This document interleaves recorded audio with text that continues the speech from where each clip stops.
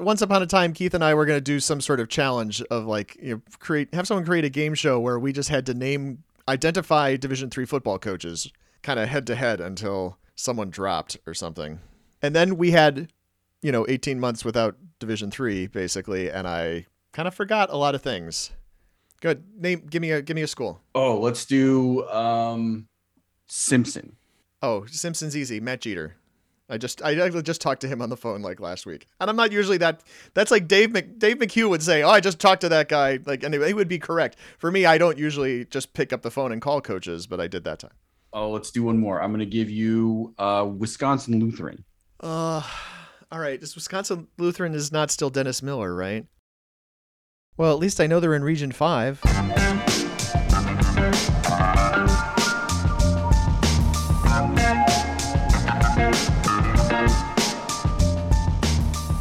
Football fans, it's now time for the D3Football.com Around the Nation podcast. Here are your hosts, Pat Coleman and Greg Thomas. It's the D3Football.com Around the Nation podcast, the weekly podcast about the largest division of college football. We welcome you to podcast number 288, season 15, episode 10. It's the podcast for October 4th of 2021. I'm Pat Coleman, the executive editor of D3Football.com. I'm Greg Thomas. I am the Around the Nation columnist. And Pat, we're in the part of the season now. We're 5 weeks in. Injuries are starting to mount up a little bit. Health is an issue, and we have to take a next man up philosophy. We're doing it here at D3Football.com. This week, we do it every week in quick hits. We have a guest panelist, next man up. Last week, we had a guest features writer, Riley Zayas. And so, it's everybody's chipping in. Everybody's doing their job to keep the train moving toward the postseason. You know who I would recommend to be a guest panelist sometime might be this guy, Keith McMillan. We see if he might jump in and be a guest sometime. What are his bona fides? We're going to have to check that out. I was told not that long ago that it's not bona fides, it should be bona fides. And I just thought, it was like, well, I guess so. I mean, that's the Latin, right? But I had always said bona fides myself. His credentials. And I'm Keith McMillan. He would say he's the yin to my yang or the chocolate to my peanut butter. I don't think he ever said that, but he probably should have. I think that would have been okay. Would have been all right with that. I have no idea what Keith would be all right with, but once upon a time he sat in that chair for about 270 some of these podcasts. So we should just try to drag him back in as a guest. I think that would be kind of funny / cool sometime when Randolph-Macon has a big game. The week that was, in week 5, we entered October. We had a big game between two ranked teams. We had a game that threatened to be a rematch of a pretty cool game from a few years ago. We had a game that we really needed to see out of the southern portion of the country. We had a bunch of other games all over the country that we want to talk about. Also, coming up a little bit later in this podcast, we'll be talking with Mike Sirianni. He's the head coach at Washington and Jefferson. He's the guest in our Tight 5. If you didn't get the Tight 5 reference, this is a reference to if you are a stand-up comedian or a prospective stand-up comedian, you're going to put together this tight 5-minute package of comedy that you're going to take to some open mic night or whatever in order to try to get a regular gig. We're trying to boil down this whole interview into 5 minutes. Each of them so far has been literally 5 minutes and 0 seconds. I try to do my part by asking the questions in as succinct a manner as possible. And I got to say, Coach Sirianni did a great job when we called him this afternoon at halftime of the Philadelphia Eagles game because he's watching his brother, who's the head coach of the Eagles. And I explained to him the concept, and he gave me not only concise answers, but quick ones too. It was like his cadence was really quick, and I was super happy about that. So if you're trying to be the person who listens to this on a super fast forwarded fashion, you're not going to be able to do that because he's very, very concise. I enjoy that. I'm always glad that we've done these two things now where we've just contacted coaches like in the middle of the afternoon on a Sunday. Coach Gil Martin last week was at his program's JV game and, that sort of thing. So we're flying by the seat of our pants here in season 15. But going to the actual games that were actually played, we've been anticipating Well, first off, we've been watching the teams in the Liberty League kind of roll up wins in the non-conference schedule, right? We've watched Union do this. We have watched RPI do this. And we've watched Ithaca and Hobart do this. Like Ithaca with a win against Brockport a few weeks ago that seemed pretty significant at the time. Hobart maybe slightly less tested. And, this game was a game that we got to watch quite a lot of, and it lived up to its billing, I think, between number 17 and number 21. That's our poll, right? 17 and 21? Yeah. That is correct. Yeah, this was the first game in what looks like a 4-team round robin for the Liberty League title. That is harder to say than you think. That game really lived up to our idea that the Liberty League has 4 pretty evenly matched teams. The first quarter was a stalemate, but then Ithaca broke through in the second quarter. They scored the first 2 touchdowns and they went ahead 14-0. Here it looked like maybe Hobart's 4-0 start against a not so strong schedule was a little bit suspect, but the Statesmen ripped off the next 21 points of the game to go ahead. They got some big plays from Rayshawn Boswell. He's a really fun player to watch, by the way, including a 70-yard run that tied the game. Ithaca tied the game at the end of the third quarter, setting up some drama in the fourth quarter. Ithaca's A.J. Wingfield completed 2 long passes on a quick 3-play 78-yard drive, and that 30-yard touchdown pass to Andrew Vito felt like it was slow motion out of a movie. That thing hung in the air forever. Fell right in the bucket, though, for a Bomber touchdown in the back of the end zone. I was watching that. Right before that, the pass to Anderson, 44-yarder over the middle, was not a bullet. It's a Division III bullet, I guess. It was a great pass. It was nicely done over the middle. And yeah, that ball to Vito, I don't quite know how that ended up in his arms, because that had I've seen punts with less hang time for sure. Yeah, in the box score, you go back and you see that was a 30-yard play, but that pass looked and felt like it was 40 to 50 yards in the air. It was the great circle route, right? Oh, it was high. No way, too high. It was the rainbow shot there. So that got Ithaca the lead in the fourth quarter. They're up 28-21, and then Hobart has a final drive. They get into scoring range, but then David Cruson had the ball slip out of his hand on a pass attempt with 10-ish seconds left. He picks the ball up. He scrambles around. Ithaca contains the play inbounds, and then the last couple of seconds tick off. For Hobart, they don't get another play. Game ends 28-21. Ithaca stays undefeated. Hobart loses the Liberty League opener, but this was a really fun game to watch. It was competitive. It was back and forth. You had late drama, all of the things that you want in high stakes conference games. So I'm watching that game too. And when Cruson loses the handle on that ball, all I can think of, and then he chooses to scramble around with it, all I can think of is that he must have thought that he was no longer allowed to throw it. That's the only interpretation I can really take for why he then kind of ran the last 10 seconds or so of the game off like that, because I don't think the ball went forward. I believe the ball went backward. If the ball had gone forward, right, then they would have whistled it dead as an incomplete pass, and then he would have known he would not have been able to pass again because the play would have been over. I don't know. I just felt like that was it was interesting to watch how those 7 seconds developed at the end of the game, and again, kind of plays back in slow motion in your head as you think about it.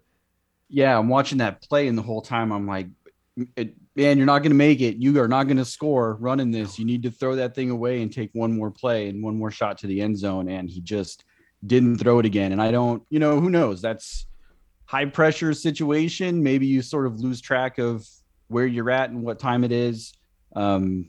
It's easy for me to say, throw that thing out of bounds and get one more play. But, it was a kind of a crazy end to what was a really good football game in the Liberty League. And the play they had called too looked like it was going to be, it might well have gotten him in the end zone as they were trying to throw back to the left side. So Hobart falls to 4-1. They drop from 21st to 25th in the poll. It's the first of many games in the Liberty League that are going to, determine how that automatic qualifier, that automatic bid to the NCAA playoffs gets handed out. So we had another big game that got a lot of interest, and this game between Wartburg and Central. This is a game that, previously is this the last time around, or at least the 2019 version, right? Because Wartburg didn't play any games in 2020. I remember both of them got canceled because of COVID. One team gets out to a big lead, Central comes back and rallies and finally wins the game in super dramatic fashion. This was not that. Yeah, in 2019, Central was up 49-14 in the second half of that game. Wartburg came all the way back and took the lead, actually, from 49-14 down. They took the lead in the second half. Central, in their part of the overtime, scored to match Wartburg's touchdown in overtime, went for 2-1, dramatic. It might have been certainly, I think, the game of the year for regular season 2019. North Central Mount Union might have trumped that game in the playoffs. But that was a crazy game. This year, Central jumps out to a 21-3 lead over Wartburg, and they never let the Knights back in the game. They steadily pulled away. They ended up winning 49-24. Blaine Hawkins did have to play all 4 quarters this week, but he did have a very, very efficient 21 out of 29 performance. He threw 6 more touchdowns. Central is off to a great start in 2021. They're up to number 11 in this week's top 25. And Blaine Hawkins is having the kind of statistical year that we might talk more about in December. Yeah, absolutely. I would not dispute that at all. The Wartburg was driving. They were down 14-3. There was a few minutes left in the second quarter, and then they get stuffed, right? And Central comes back, drives the other direction. They make it 21-3. Wartburg does come back down and score on the final play of the first half to make it 21-10. Anyway, I am watching this game and listening to the guys in the booth talk. Play-by-play guy, who's Todd Castle, I believe. Last name's definitely Castle. Your first name is now Todd, sir. I hope that's correct. Anyway, he's talking about the 2019 game and how, because this sort of thing happened last time, et cetera, et cetera. And the color analyst is a coach, and the coach is like, you media types are all alike. Just because something happened last time doesn't mean it's going to happen again. It doesn't mean it affects what's going on now. I'm going to be the media type, I guess, to dispute that. It's not that it can happen. It's not that it will happen again. It's just a reminder that it did happen, and therefore it can happen. Not only is it possible, it has actually effing happened right here in this place, right? So I'm just, I'm going to take the media guy's side, and I hopefully I've relayed this discussion between them accurately. I do remember in 2019 listening to that game, and I don't know if it was the same crew this time around that called the game in 2019, but I do distinctly remember the highs and lows that booth went on in that game for Central in 2019. It was as entertaining as the game itself. Yes, he is in. Central wins on a 2-point conversion in overtime. Central, as you mentioned, up to number 11. This is pretty heady territory for an American Rivers Conference school, and we'll see how that continues to develop. I'm going to have to rely on you to talk about this next game that we want to discuss, because while Trinity and Barry were playing, I was on stage singing backup literally for the Eagles. So I'm just going to drop that in there because I'm still flying high. I'm still taking it easy. I've still got a peaceful, easy feeling. I'm still, the new kid in town. I am still taking it to the limit. I'm already out, but I could check out, but I can't leave. So I need you to take this game. Sure. Trinity's point totals through their first 2 games are sort of what stand out when you look at the scoreboard on Saturdays, but it's really Trinity's defense that is the hallmark of this year's team, I think. And Saturday night, it was really Trinity's defense that came out to the forefront. That Tiger defense, they've allowed less than 200 yards of offense in 3 games. Not in total in 3 games, but per game, they've allowed less than 200 yards of offense. They've a maximum of 233 yards to Texas Lutheran. And it was really that side of the ball that dominated Barry. The Vikings, they were limited to just 54 yards of first half offense. They only took 3 snaps in the entire game in the red zone. 2 of those were field goal attempts. Trinity really controlled the game from start to finish with their defense.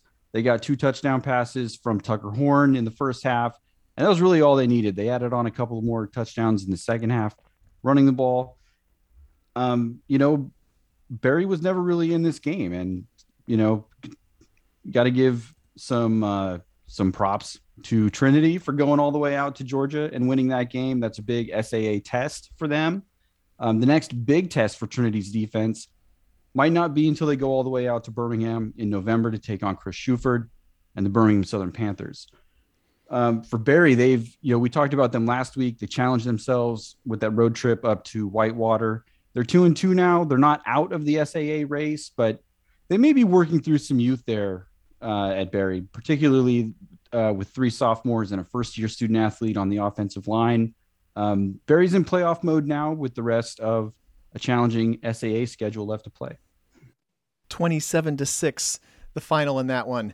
Another game going on in the afternoon that just kind of didn't get a chance to really check in on it. It's one of those, I was doing scoreboard duty during the afternoon on Saturday, and I had literally tiled like 12 sidearm live stats tiles, and one of them is FDU Florham against Widener, and I just never had an opportunity to click in and watch the game, but I just watched the score keep going, and at one point, 10-0, and then they have 24 points, and I'm like, I am 1, super impressed.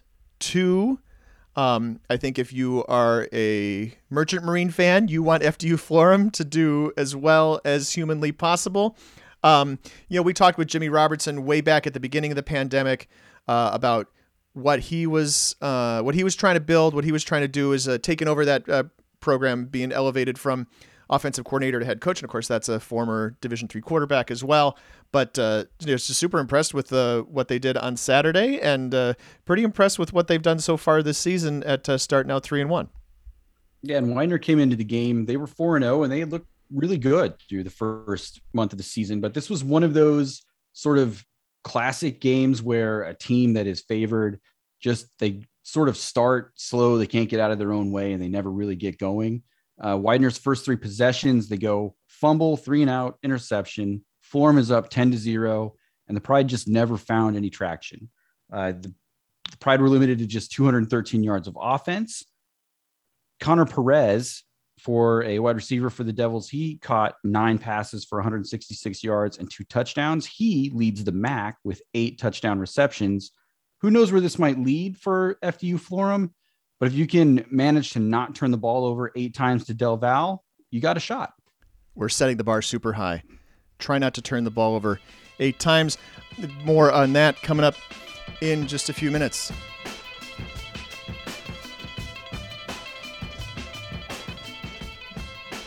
We'd like to take this time to thank the people who help make this podcast happen. Greg, thanks.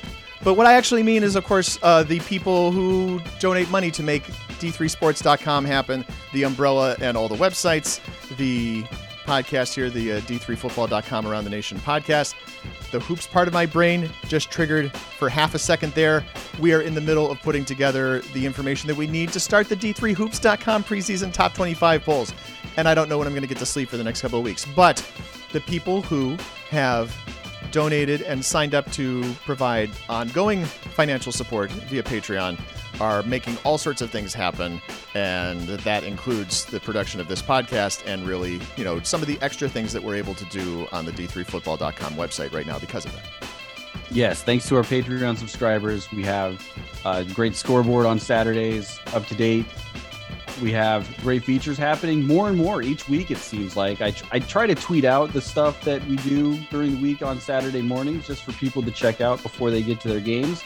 And my tweet stream on Saturdays is getting longer. So we're getting more features out there with Joe Sager and Brian Lester. They do a great job. We had Riley Zayas last week. It helps keep us going here on the podcast, keeps our features going, and all of that great content that gets you ready for sort of the meat of the Division III season. If you are into that and you are into helping this process continue. We keep getting new people signing up. Thank you for doing that. You can do that by going to patreon.com/D3sports, patreon.com/D3sports. You can donate as little as even $3 a month, which I suspect you probably wouldn't even notice missing. That would be like half of your coffee order every morning. For one morning, you could pay $3 a month and support us via Patreon, so please do so. Now we're joined by Mike Sirianni, the head football coach at Washington and Jefferson. His team victorious over Geneva on Saturday, but in a manner that might have surprised some people looking at the scoreboard. Coach, obviously those guys running that option offense. Tell us a little bit about how that game went for you guys. Well, I mean, it's something we never see. So, it just presents a problem for us that's kind of unique. We just never see that type of offense. It's hard for us to get a look from our scout team. Actually, our defensive coaches had to be the quarterback. So, and we know that they're capable. I mean, listen, I know that when they don't turn the ball over, that's a hard offense to stop and to contain. And they only turned it over really once against us in the last play of the game, and we were able to preserve. So we knew the challenges. We know them very well. We have a lot of respect for Coach DeMarco and the program. But that's a challenging week for our players, just because it's something we don't see. We have to change our defense and do some things that we don't do. What's it like on the sidelines when you guys are struggling like that? Like, how do the players talk? How do you guys talk to the players? I mean, honest God, and I said this to my one assistant coach after the game. I don't know if it's because it's a veteran team, but I really know, even when we were down 20-10, I really felt that we were going to win the football game the whole time. I know every coach is supposed to say that, but I really felt that, we were going to make a play at the time that we needed to win the game, and we were able to do that. We know people are going to take away Andrew Wolf from us. We understand that, but when you don't double him, we're going to go to him. And we were able to do that twice, once to score our first touchdown, then later at the end of the game. Actually, they were doubling him, but we figured out a way to get him free. So, when you're going to let us, we're going to throw him the ball, and it was just a matter of time before we were able to get him free. And obviously he made a big catch, and we were able to win the football game. I was going to say, if that's them bottling him up, that's still, 7 catches, 85 yards, and 2 touchdowns, still pretty good day. Yeah, I mean, and he's got to be patient. And he missed games 2 and 3 with a little injury, and he came back last week, and Case really took him away. And he's just got to be patient. Hopefully, teams aren't going to be able to do this the whole year if we're able to run the football. But that was the one thing I was a little disappointed about yesterday. Is I was proud of our team in the first 4 games. Even in the John Carroll game, we didn't have a lot of success running it, but we still kept running it. We still kept running it. Yesterday, we got away from it a little bit. I don't know if we panicked a little bit, but like I said, it was a game where, looking back on it, I'm glad that something like that happened to us. Come back from a 2-score deficit and able to persevere. Tell us a little bit about how the conference is this year. I mean, obviously, you guys, first off, almost everybody played a full spring. This conference has gotten really good at the top over the past couple of years. Westminster's been great. Grove City's made big steps forward. Carnegie Mellon's always been solid. Now St. Vincent looking like it's on the way up, that sort of thing. Tell us a little bit about what the Pac's like right now. Listen, it's a little top heavy. The bottom teams have some ways to go, and I'm confident that they will be able to do that, but it is top heavy. And like you mentioned, the teams, Carnegie Mellon, Grove City, Westminster, St. Vincent with a big win yesterday. Obviously, it makes it challenging. It's always the thing about us. It's always been us, and it's been, it was us in Waynesburg in the early 2000s, and then all of a sudden it was Teal, and then obviously the rivalry with Thomas More. That was a great rivalry. That that was fun with Coach Hilbert. Coach Hilbert and I are actually real good friends now. We weren't when we played each other.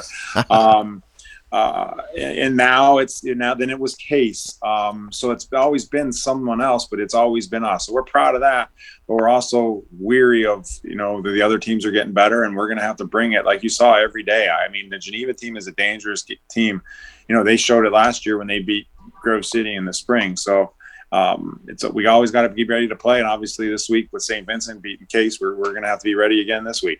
St. Vincent and then Westminster, then Grove City, and then Carnegie Mellon. That's a big stretch for you guys, 4 games in a row. Yeah.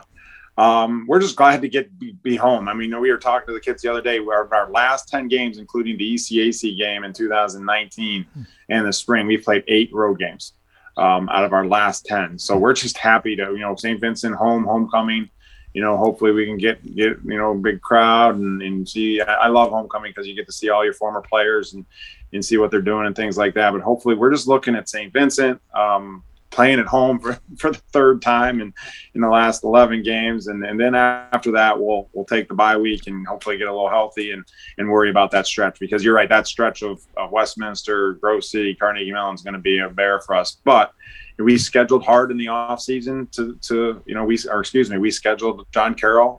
We've scheduled Wittenberg. We've scheduled St. John Fisher, who when we schedule them, we're winning to help us with those types of games. So hopefully that will help us down the road. I thought it was interesting to hear Coach Sirianni talk about some of the issues they have with Andrew Wolf getting all of the attention and finding ways to get him open. It sort of seems like W&J's offense this season has been feast or famine based on how well they can get the ball to Andrew Wolf. And, that packed schedule is tough down the stretch for them. They've got some big games left, and they're really going to need to find a way to either utilize Andrew Wolf or get somebody else involved in that offense to get them going, because they did win a game against Geneva. Geneva's challenging, but they're going to need to be a little bit better against Westminster, for instance. We'll check back in with Mike Sirianni in a little bit. Game ball. Game ball. Game balls. Game balls. Game balls. Now it's time for game balls, and my game ball is going to Delaware Valley safety Blaine Netterman. So Keith would have given game balls to the entire Delaware Valley defense, but 11 game balls in this economy, I feel the need to single out a particular member of the Aggies defense, which came up huge in a 32-7 win Saturday at Lycoming. And I wanted to spotlight Del Val because of the 6 takeaways, the 2 defensive scores, and the other interceptions that placed Del Val's offense in a position where scoring was actually possible. Netterman had one of those. Let's listen as we hear the call from Gordon Mann for Delaware Valley Athletics. Shamori takes a snap, rolls to the outside, passes picked off. Picked off by the Aggies. This is Blaine Netterman. 20, 15, 10, 5, rips through the tackle and is down at the 3. Blaine Netterman read it perfectly, took it away. Shamori has thrown 3 interceptions now in his last 4 passes. And the Aggies have it 1st and goal from the 3. That pick set Delaware Valley up on the 3-yard line, where 4 plays later, they were in the end zone. Aggies have a lot of offensive issues to work out. 3 missed extra points, just 106 yards through the air, but 5 interceptions from the defense, including the 2 by Netterman, helped make it look like no big deal on the scoreboard, and that's why Netterman gets my game ball. My game ball is going to Gallaudet's senior quarterback, Tamel Benton. Benton rushed for 232 yards on 18 carries and scored 4 touchdowns in Gallaudet's 42-35 win over Dean. Benton's 58-yard touchdown run in the second quarter put the Bison on the board, and his 38-yard score on the first play of scrimmage in the third quarter gave Gallaudet their first lead of the game. Despite not playing in the season's first 3 weeks, Gallaudet is off to a 2-0 start, and having now defeated the defending ECFC champion, the Bison may be in the driver's seat for the ECFC playoff bid. I think we had a discussion. I don't remember if it was while we were recording or before or after, which I was wondering if Gallaudet was still running the option offense. Benton, 232 yards on 18 carries, 0 for 4 passing, probably answers that question. Venturing a little further afield for the Off the Beaten Path highlight, and I'm not going to leave the ECFC, where SUNY Maritime had a brutal start to the season, going 0-3, including a 56-7 loss to Cross Bay rival Merchant Marine. Now, so we are no longer playing announcerless highlights on this podcast. It was funny the first couple times, and I think it was my idea, but it always seemed like we were just mocking those schools that had super limited resources and couldn't provide, a broadcast team for their broadcasts. The Privateers, they have this great scenic location for their stadium. It's right on the water on their campus. I mean, it's a maritime school, right? There's water. We get that, but it's really nice looking. But it's really impossible to read the scoreboard on this broadcast feed, in part because it's all backlit by the sunlight reflecting off of the East River. This is literally in New York City, folks. The Throgs Neck Bridge is like right behind you. Anyway, that's the setting for SUNY Maritime and Castleton on Saturday, where Castleton kicks a field goal late in the first half. Maritime retakes the lead on a 2-minute drill drive to end the first half. Then Castleton scores twice. They go up 16-6. Maritime busts open a big play to cut it to 16-12 midway through the third. You're noting some lack of extra points, by the way. Those are multiples of 6 for those of you who are math majors, or even if you're alone. And that's where it stays. So Maritime gets stuffed on 4th and 1 at the Castleton 11. Maritime Defensively, they just force punt after punt after punt, and then finally they put another drive together. They get completions of 11, 12, 19, and 13 yards before David Keough hits Kevin Murphy for an 11-yard touchdown pass with 53 seconds left and comes away with the 19-16 win. So Murphy made what appeared to be a SportsCenter-worthy one-handed catch, but, kind of like last week's Off the Beaten Path highlight, not fully visible on the camera. Nonetheless, great win for a team which has struggled a little bit to start the season. The ODAC is a fairly well-worn thoroughfare on Around the Nation, but Winchester, Virginia is kind of out of the way, and that's where I'm going for my off-the-beaten-path highlight. Bridgewater raced out to a 24-0 lead at Shenandoah, but Shenandoah would not go quietly into their homecoming night. The Hornets outscored Bridgewater 34-3 the rest of the way, including this go-ahead touchdown with 27 seconds left to play.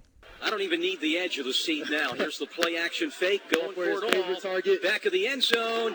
And it is touchdown. Touchdown, Shenandoah. Touchdown. He made the catch. Brant Butler made the catch. The Hornets have come all the way back. I had to wait because defender and receiver were fighting for the ball. Brant Butler had 8 catches for 177 yards and 2 scores for the Hornets. That 24-point deficit was the largest deficit Shenandoah has ever overcome to win a game. So as I was putting stuff together for this podcast, I discovered an alternate version of this audio highlight, and I want to play that for everybody right now. What are you talking about? What are you talking about? Oh my God! Oh my God! Oh my God! Oh my! This call is almost as entertaining as the official broadcast call you just heard. You can find this on Brant Butler's Twitter. I'm going to assume it's not that Brant Butler has a social media team wandering the sidelines who's tweeting on his behalf during the game, although that would be super cool, and maybe in the NIL era that we're in right now in Division III, maybe that's something that somebody will do. Anyway, you can go watch that there and not just listen to it, but pretty fun way for that game to end. And you get a better look at the catch, actually, from that clip as well. So yeah. It's closer. You got a direct shot at it. Although, kudos to Shenandoah because they had an end zone camera that they actually flipped to at the right time, so you could see that when you're watching the broadcast. Surprise! My most surprising result from Saturday is St. Vincent defeating Case Western Reserve 42-40. Maybe I shouldn't have been surprised. I just couldn't tell from the Bearcats' results the first 3 weeks of the season that they had it in them to beat a team which was receiving top 25 votes just a few weeks ago. St. Vincent was 2-1. They had wins against Bluffton and Teal, who were a combined 1-8. But on Saturday, on homecoming in Latrobe, Pennsylvania, St. Vincent scores 35 second-half points, 21 of them in the fourth quarter, to rally and win. Kudos to Nathan Sullivan. He picked off a 2-point conversion pass attempt with 5:07 left in the game, and that kept Case from being able to tie the game and preserved the 35-33 lead. And Case ended up really needing those points and chasing them later. Billy Beck breaks away for a 48-yard touchdown run to put St. Vincent up by 9. And although Case and Drew Saxton, you know Drew Saxton, if you know a Case player, that's the guy you know. He's the quarterback. We've talked about him before.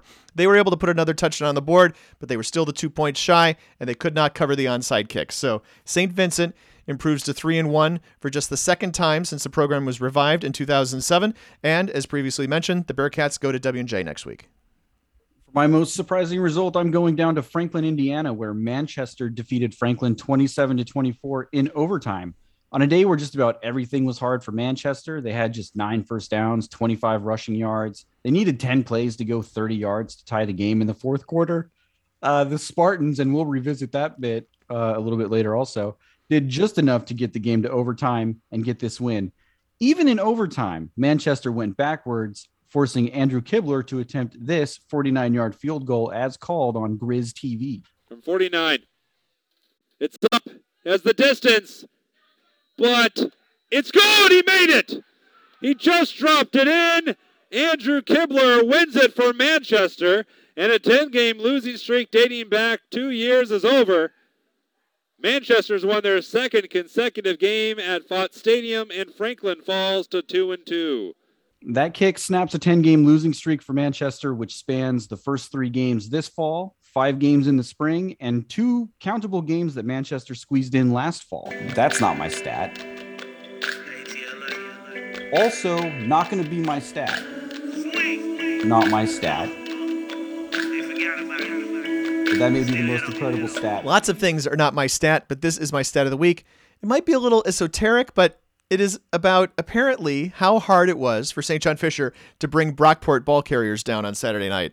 The Cardinals had just 23 recorded solo tackles all night and 74 assists for a total of 97 tackles. Jalay Code was perhaps the toughest to bring down, or at least he was certainly the one who worked the hardest for Brockport in its 34-7 win in the Courage Bowl in Rochester, New York. Code had 45 carries for a career-high 240 yards and 3 touchdowns. That's a hard-working 5 yards and a cloud of rubber pellets per carry. No wonder the Fisher defense needed so much help. They were on the field for more than 40 minutes in that game. Tackle leaders for St. John Fisher on Saturday night, Evan Strasburger with 17 tackles, 2 solo, and Joe Mischia with 16 tackles, just 1 solo. And a thank you to all the schools who posted box scores promptly from Saturday games. We had 94 box scores to choose from out of 111 games for this stat of the week, which is pretty good. Pretty good. DePauw defeated Hiram 57-7 on Saturday, which is not my stat. The Tigers put this one away comically early. After a long kick return to open the game, the Tigers opted for some razzle-dazzle, running a double reverse pass for a touchdown on the game's first play from scrimmage. After forcing a Hiram punt, DePauw ran one play, a run for 0 yards, then scored on a 64-yard touchdown pass from Chase Andrews to Jalen Smith. But the Tigers were just getting started. On Hiram's next possession, DePauw linebacker Ethan Lowry stripped the ball away from Hiram running back Gabriel Hoskins, recovered the fumble, and ran 50 yards for a third Tiger touchdown. The broadcast team from DePauw Athletics has this call on the very next Hiram possession. He's going to hand the ball off to Hoskins. He's going to cut up the left side. Another fumble on the play. Who's got it? And another fumble picked up by Pooler. He's going to take it for another touchdown down the sideline. It's another. This is chaos. This is absolute chaos. DePauw's defense is rolling. They're just taking the ball out of their hands at all costs every single play. 27-0 with 10 minutes to go in the first quarter. We might see them win by 60 today. Wow. How many points did DePauw put up on the board? Oh, my goodness. Chaos indeed. DePauw scored 4 touchdowns while running just 3 offensive plays in the first 4 minutes and 46 seconds of the game, and that is my stat of the week. I got to say, Greg, I'm very impressed by the equal time for DePauw. Well done. I tried. They actually ran that first kickoff all the way back, but it got called back for a touchdown. So they actually could have scored those 4 touchdowns with 1 fewer offensive play. Your categories have become tiresome. Now's the time on Sprockets where we dance. Now's the time on the podcast where we go to Twitter. If you know how Twitter works and you know how this podcast works, then I don't need to explain it. We got the question. This is from John Kersey. I'm sure I've butchered that name. It's at John K. Prof asking, biggest pressure play of the season so far in D3 football? ? And I guess I'm interpreting this as, like the biggest person making a play or play that was made by a team in a crucial situation in a crucial game. There have obviously been some crucial games so far this season. But yeah, I think that's what do you think? Yeah, I read this question as like people making that play right at the end to win or lose a game. Yeah. I think of Andrew Kibler from Manchester kicking a 49-yard field goal in overtime, or Josh Brees scoring a 2-point conversion with no time left for Washington Lee to beat Randolph Macon in a key ODAC game. Yeah, exactly. And this weekend, Wabash going for 2 in overtime to beat Denison on the road in the NCAC. Those are all big pressure plays because it's one play and that's it. Especially when you're going for 2 at the end of a game, that's it. It's 3 yards for the whole enchilada. If I'm thinking about key plays that are not 2-point conversions, I don't think we have to go back too far to think about Jaden Smith intercepting that Kyle Jones pass at the 2-yard line in the for Mary Hardin Baylor in that game against Hardin Simmons. Mary Hardin Baylor had come all the way back from that big deficit, took a 34-28 lead, and then Hardin Simmons was putting a drive together, and this play under a minute to go on the 2-yard line seals that game. Or back to week 1, right? I mean, we talked about many times how Aurora was 1 yard away from perhaps getting out of St. John's with a W. Instead, Colin Franz, the defensive end for St. John's, goes in, forces the fumble. St. John's recovers it, and they're able to kneel on it and run out the clock. And then, other stuff that happened even just on Saturday. How about that game between Ohio Northern and Marietta? It might not be one that ends up deciding the OAC title or an at-large bid, but obviously a very key play as well. It is. Brody Hahn and the Ohio Northern Polar Bears, they get the ball back with under a minute to go, trailing 33-27 to Marietta. And here's what it sounds like. Marietta 33, Ohio Northern 27. A ball across the goal line would tie it. Hahn fires for Ike. Touchdown! As he barrels into the kicking net. 18 seconds left. We're tied. How about that throw? Brody Hahn to Austin Ike to tie it up with 18 seconds left. The Bears march from the 31 down the field with no timeouts left. Under a minute to go. I mean, I assume in person it sounded a little less distorted, but very, very exciting. He literally talks about how the guy makes the catch and then he runs into the kicking net. There's the net behind it that they end up raising to keep the football from going into the pond or lake or whatever body of water that is beyond that end zone at Ohio Northern. You know, I have heard a lot of excited broadcasters. That's on the list. That was an exciting play. It was. We don't have it here, but also if you get a chance, pull up that broadcast, listen to the extra point. It's just as exciting. It is. It really is. That's about 3 hours and so into the game. All of the key moments are like you start at the 3 hour mark, and in most cases in any broadcast, you're going to do pretty much. You're going to do fine. Did I pronounce John's name right? Yes, John Karazi, I believe is how it is. Okay. So thanks, John, and thanks to everybody who asks questions. If you are trying to do that, you can hit us up on Twitter on Sunday afternoon, Sunday evenings when we're doing this. You talk about Division III football using the D3FB hashtag at any time because people watch that hashtag because they want to know and talk more about Division III football. And it's time for games to watch. And the game I'm particularly interested in Week 6 is not a game between ranked teams, but it's one that might help voters anyway, and that's Center at Trinity, Texas. So we talked earlier about that Trinity defense, and definitely going to see what they look like against Chris Shuford and Birmingham Southern later in the season, but here's another chance for us to get a look at Trinity against a quality opponent. Colonels have a mobile quarterback in Trenton Dupper who threw for 196 yards and ran for 94 on Saturday. We should talk more about quarterbacks like that. Maybe we'll talk about that in a minute. And the center defense did a number on Hendricks. They held the Warriors to 262 yards on 71 snaps. So I, of course, then expect a low-scoring game, which now automatically means it'll be like 42-38. I'm watching UW Oshkosh at UW La Crosse. Oshkosh won 35-32 against Platteville on Saturday, and the Titans will play their fourth straight road game to open this season. La Crosse has been quietly crushing teams, and that 38-7 win over Dubuque stands out to me. That's a thing that really good teams do. We have 3 WIAC teams ranked in the top 25 this week, and while my ballot is consistent with the order that the poll has, I'm not so sure that our order of ranked WIAC teams is correct. This game will provide some clarity. The proverbial roulette wheel is spinning. We've got 97 games on Saturday. Our random number is 89. We've been rolling a lot of high numbers and talking about a lot of West Coast games because then as we go through the list, it's basically sorted by kickoff time. And when you get to the 89th kickoff time of Week 6, we end up with Whitworth at Linfield, which is, a game we ought to be talking about anyway. So that's pretty helpful. Whitworth comes into this game, of course, ranked very highly in the D3Football.com top 25. They come in this weekend at number 18. And of course, Linfield, one of the big movers in a week where nobody dropped out of the poll. They moved up from number 9 to number 7. And is that enough time? Have I stalled enough? We have to, of course, we're going to preview this game just out of thin air. And then we're going to come up with a rivalry trophy for it. I already have the rivalry trophy. If you remember the 2019 game, between these two schools?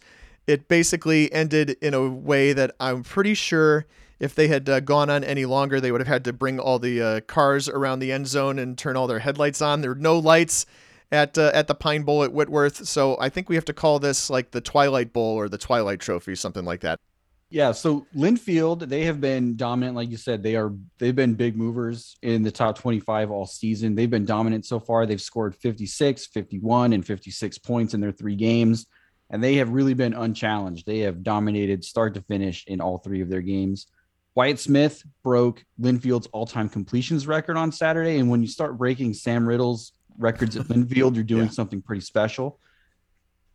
Whitworth, they're undefeated. They've kind of been moseying their way through it. They played Lewis and Clark last weekend, and they trailed in that game in the second half, and they poured it on in the second half and ended up winning by a fairly comfortable margin, but it took them some time to get there. Linfield, to me, and I've talked about it earlier in this season in these podcasts, Linfield to me looks like the Linfield teams that we used to see in the semifinals and the quarterfinals on the regular. And I like Linfield in this one, but this is a big rivalry game. This is really it for the NWC. I don't see anybody else in the NWC that matches either of these teams. So, this is a big game, and Linfield's just been a juggernaut so far this season. So they're going to play for, of course, preeminence in the Northwest Conference standings. This will be at Linfield. It will be also, of course, for the Twilight Trophy. That's what we've dubbed this game. If you want to remember more about that game, you hear me and Keith talk about it. That was podcast number 258. Also, that was that Central Warper game that we were just talking about a few minutes ago. So, fun facts there. If you can remember all the way back to 2019. It's time for On the Spot. Okay. This week on the spot, we have 4 games which feature teams that have not won yet. I'm calling this is the Something's Gotta Give on the spot. And all right, these are some challenging games to think about. We've got Bates at Tufts, we've got Luther at Simpson, we've got Beloit at Knox, and we've got Teal at Bethany. I'm going to start with Tufts over Bates. I think Tufts looked pretty good on Saturday against Amherst, just not enough to come away with that W. Bates has been looking pretty good this season as well, though. Late coaching change in somewhat dramatic fashion. The Bobcats looking all right, but I'm going to take the Jumbos over the Bobcats. Also, depending on the cage in which they are fighting, I might take a big elephant over a Bobcat as well. So maybe that's going to be part of it. All right. So Luther at Simpson. Keith would be making all sorts of references here. I am just going to pick the game straight up. I thought Simpson bounced back really nicely from giving up their second 80 spot of the season. And I'm going to take Simpson over Luther here. Also, if this game were on the blue turf in Decorah, I might think otherwise, but this is a little less mind blinding. Beloit at Knox. I mean, Beloit just lost to Grinnell this week. I know Knox. I have to take Knox, so in that game. And then Bethany at Teal, or Bethany hosting Teal. This is the tricky one. So, I have watched a lot of Bethany football this year because Bethany's live stats haven't been working. So, and their broadcast, in order to find out, what quarter we're in, I have to watch it for quite a while to kind of figure things out. So I spent a little bit more time on Bethany football than I would prefer, or than I would normally have done in the course of a regular Saturday. I'm going to take Bethany over Teal. Teal, they haven't won a game since literally the third week of the 2017 season. Now that was against Bethany. It was a 28-13 win at Bethany on September 16th of 2017. But I'm going to take Bethany here, which I guess means I see that I've taken 4 home teams to clean sweep, and maybe that's what you need to go by when you don't have any wins to speak for. There you send the home teams, the home crowd happy. Good on the spot. Ready to flip this around? All right. Okay, so my game for you is called the Come a Little Closer game.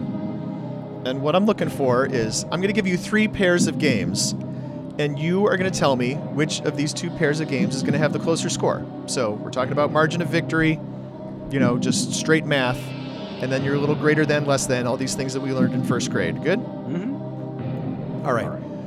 First pair of games is going to be Rowan against Kane or DePauw against Wittenberg. Which of those games is closer?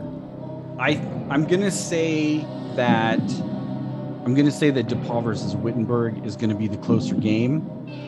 I think Rowan is gonna get Kane pretty good. I think Rowan is going to really win that game by multiple scores.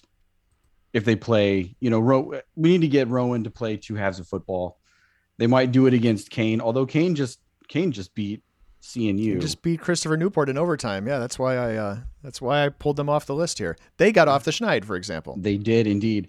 DePauw at Wittenberg, that's going to be a really good game. I think Wittenberg, by the way, if you didn't see this, pulled one out of the hat against Ohio Wesleyan on Saturday. This is, maybe not the best Wittenberg team we've seen. DePauw, we talked about earlier, they're scoring in all manner of wild ways, but going to Springfield and winning is difficult. We'll see if DePauw can pull this off. I think that's going to be a close game back and forth. I do think DePauw might win that game, but it'll be close. It'll be close and closer than Rowan versus Kane. We're going to go the opposite direction now. It's these 2 games are going to be either John Carroll Capital or Mount Union Wilmington. Oh, this is where we need like the OAC pick'em board guys to weigh in. And man, Capital is giving up a lot of points. Mount Union against Wilmington, it's going to be that's as much as Mount Union wants to win by. I'm going to say that the closer margin here is going to be Mount Union Wilmington. I think JCU Capital is going to get into like the 70s, and Mount Union might throw the anchor out a little bit sooner than that. Yeah, I think that if we were to go back through the archives, we would find like a 91-0 John Carroll Capital game, right? And Mount Union would be highly unlikely to do that, just in general. Okay, last game of this list is going to be, here's your pair. It is Catholic at WPI or Morris against Finlandia. Catholic WPI in the NUMAC, I think, is going to be a fairly close game. Catholic having a decent little season here, making their alums proud, I hope. Minnesota Morris at Finlandia, I think that's one that can get a little lopsided, although Finlandia did just have a 16-13 game against Northwestern. So seeing some improvement from Finlandia, but I'm going to say Minnesota Morris beats Finlandia by more than the margin of victory in Catholic WPI, which might be kind of a pick'em game. Yeah, and I don't think you have to pick a winner, so we're good. Yeah, I don't know what to make of. I mean, Finlandia, Finlandia going to Northwestern and only losing 16-13. Admittedly, with a touchdown at the end of the game to make it closer. Nonetheless, generally, I think we would have not predicted that Northwestern Finlandia would be within, 10 points at the end of the game, let alone 3.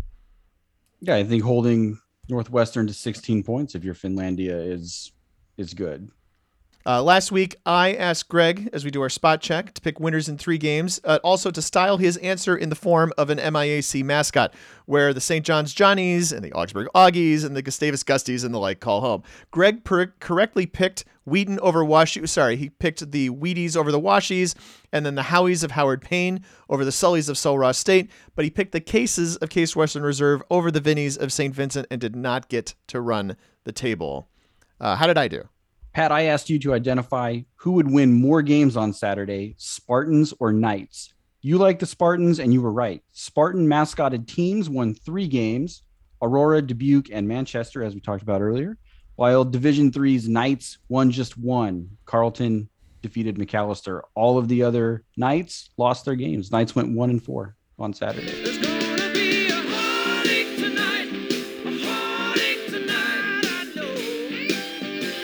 Speaking of the Eagles, we're going to check back in with Mike Sirianni. When you guys talk shop in your family as football coaches, what's that like? And, obviously Nick getting the job as the head coach of the Philadelphia Eagles. And I guess for you on the Steelers side of the state, what's that like also? Well, to me, he's still my little brother. He's still, and it was funny. I had Coach Karras, Larry Karras, talk to our team this year at one of our joint practice with them. And that's what he said. He's like, to me, it's still little Nick when you played running around, with your jersey on. I mean, to me, that's what he still is. I mean, you know, my older brother or my middle brother and I really got on him this summer at a couple places we were at home, and someone came up and asked to take his picture with him, and oh my God, did we ride him? So to me, he's still my little brother. You know, I talk to him once or twice a week. You know, we talk shop a little bit. You know, honest to God, he asked me some questions about play calling, and obviously I asked him some questions. So, you know, it's a great relationship in terms of that thing. I mean, what people don't understand is I have a middle brother who won multiple state championships in New York State, and I think 2008, 2009 he actually took another team to the state championship. So yeah, we won a lot of games at W&J. My other brother Nick's an NFL coach, but shoot, the best coach in my family is Jay. Okay, he's won 2 state championships. He's a Mount Union grad too. So it's a neat experience. I think my dad really enjoys it. He'll come to W&J for a game and then drive to Philly that night, you know, to watch them the next day. So it's pretty neat, and it's pretty surreal to watch him on TV. But to me, he's still my little brother. I have thoughts. Let me tell you, I have thoughts. First off, kudos to Doug Cummings of Gettysburg, who kicked a 55-yard field goal Saturday for the Bullets against Muhlenberg. That kick alone, obviously not nearly enough to get the job done against the Mules, who are still alive and kicking for themselves at 4-1. Every thought of yours is a friend of mine. But it's still not only a school record, but it beat the Centennial Conference record of 52 yards, and it is the longest field goal recorded in Division III this season, 3 yards beyond the 52-yarder that Jack Meyer connected on for UW Stout in Week 2 against St. Norbert.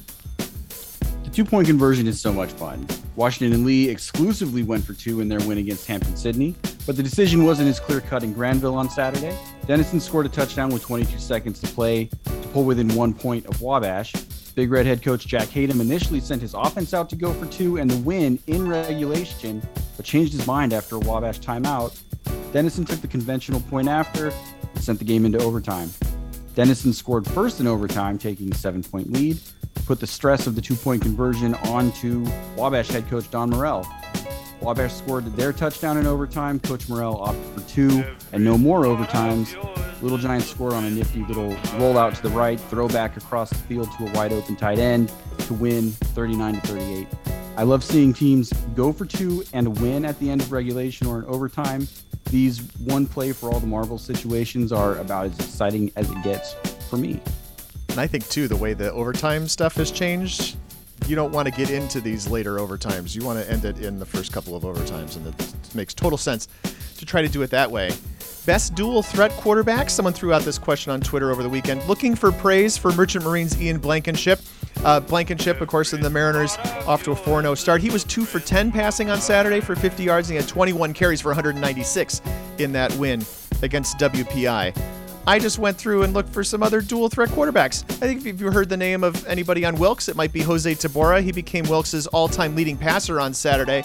He went 18 for 28 for 220-some yards through the air, and he ran for 120 yards on 21 carries in a 21-14 win against Stevenson. Tabora coming up on 7,000 career yards, and he's a guy who can obviously move the ball with his feet as well. I think Jack Lanham is actually the best thrower in an option offense right now. If you look back to 2019, when he threw for 195 yards and a score, and he ran for 139 and 2 touchdowns against Christopher Newport. We're talking about Salisbury. They play a pretty rugged schedule pretty consistently, and Lanham would be the guy I think of first as a dual threat, which in the way I think this person's describing it. Even look at Brad Breckenridge for Amherst, 7 of 11 passing for 120 yards, and he ran for all 3 of his touchdowns, his team's touchdowns, in a 24-21 win against Tufts on Saturday. That's 16 carries for 103 yards. That's a good number of guys there. And I only looked at the box scores for Region 1 and Region 2, so a lot of dual threat quarterbacks out there west of the New Jersey Turnpike, frankly, that we didn't even talk about here. There's a number of them. We mentioned Whitworth and Linfield earlier, but there are more examples of key, often definitive conference games that will have been played by the end of Week 6. Central and Wartburg, Wheaton and North Central, Western New England, Salve Regina, Mount Union's entire September OAC slate. There's going to be plenty of drama left for Weeks 10 and 11, but I'll be missing some of the conference championship drama from a lot of places when we get into November. And I'm going to end this one on a shout-out to Grinnell. So they won a second Midwest Conference game for the first time since 2013. They were the ones that defeated Beloit, as I mentioned earlier. That score 40-13. This is baby steps forward, obviously, for the Pioneers. They beat Lawrence 2 weeks ago, but there are a couple more winnable games on the schedule for a team which had to call a pause to its program in 2019 because it could no longer suit up enough players. And this was Around the Nation podcast number 288, released on October 4th, 2021. Thanks for listening, and keep an eye out for our continuing coverage throughout the season. You can support production of this podcast and the D3Sports.com family of websites in general by visiting patreon.com/D3Sports. But even if you can't afford to support us financially, you can help us out by telling a friend, telling a classmate, a fellow alumnus about the show, or you can do the thing that every podcast says, right? You could go rate us and review us because that makes more people find it. At least that's what they tell us that the algorithms do. I have no idea, but we love the reviews. Thank you for that. You can reach us to talk more about Division III football on Twitter using the D3FB hashtag. I'm at D3Football. Greg is at Wally Wabash. We have a message board devoted to Division III sports. Did you know? Join the conversation by registering to post at D3Boards.com. Also, you can follow D3Football.com on Facebook.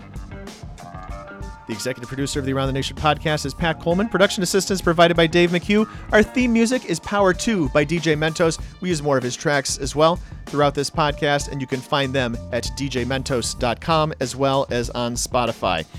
Thanks to Mike Sirianni for joining us. Thanks to Aaron Thompson, Sports Information Director at Washington and Jefferson. And thanks to the originator of Around the Nation on D3Football.com. That's Keith McMillan. And thanks to my co-host, that's you in the other window, Greg Thomas. Thank you. He just waved. Thank you. Take it easy. What's comical is my inability to get through this segment. And if I put that in, then I probably have to leave in some of my stuff about Twilight, although I don't know a damn thing about those books. Or movies? They're movies? Movies and books? Bella and Edward. Right. I've just screwed up my algorithm all to hell by searching for Twilight. There'll be a time to look at all this stuff and to reflect, but now's not the time.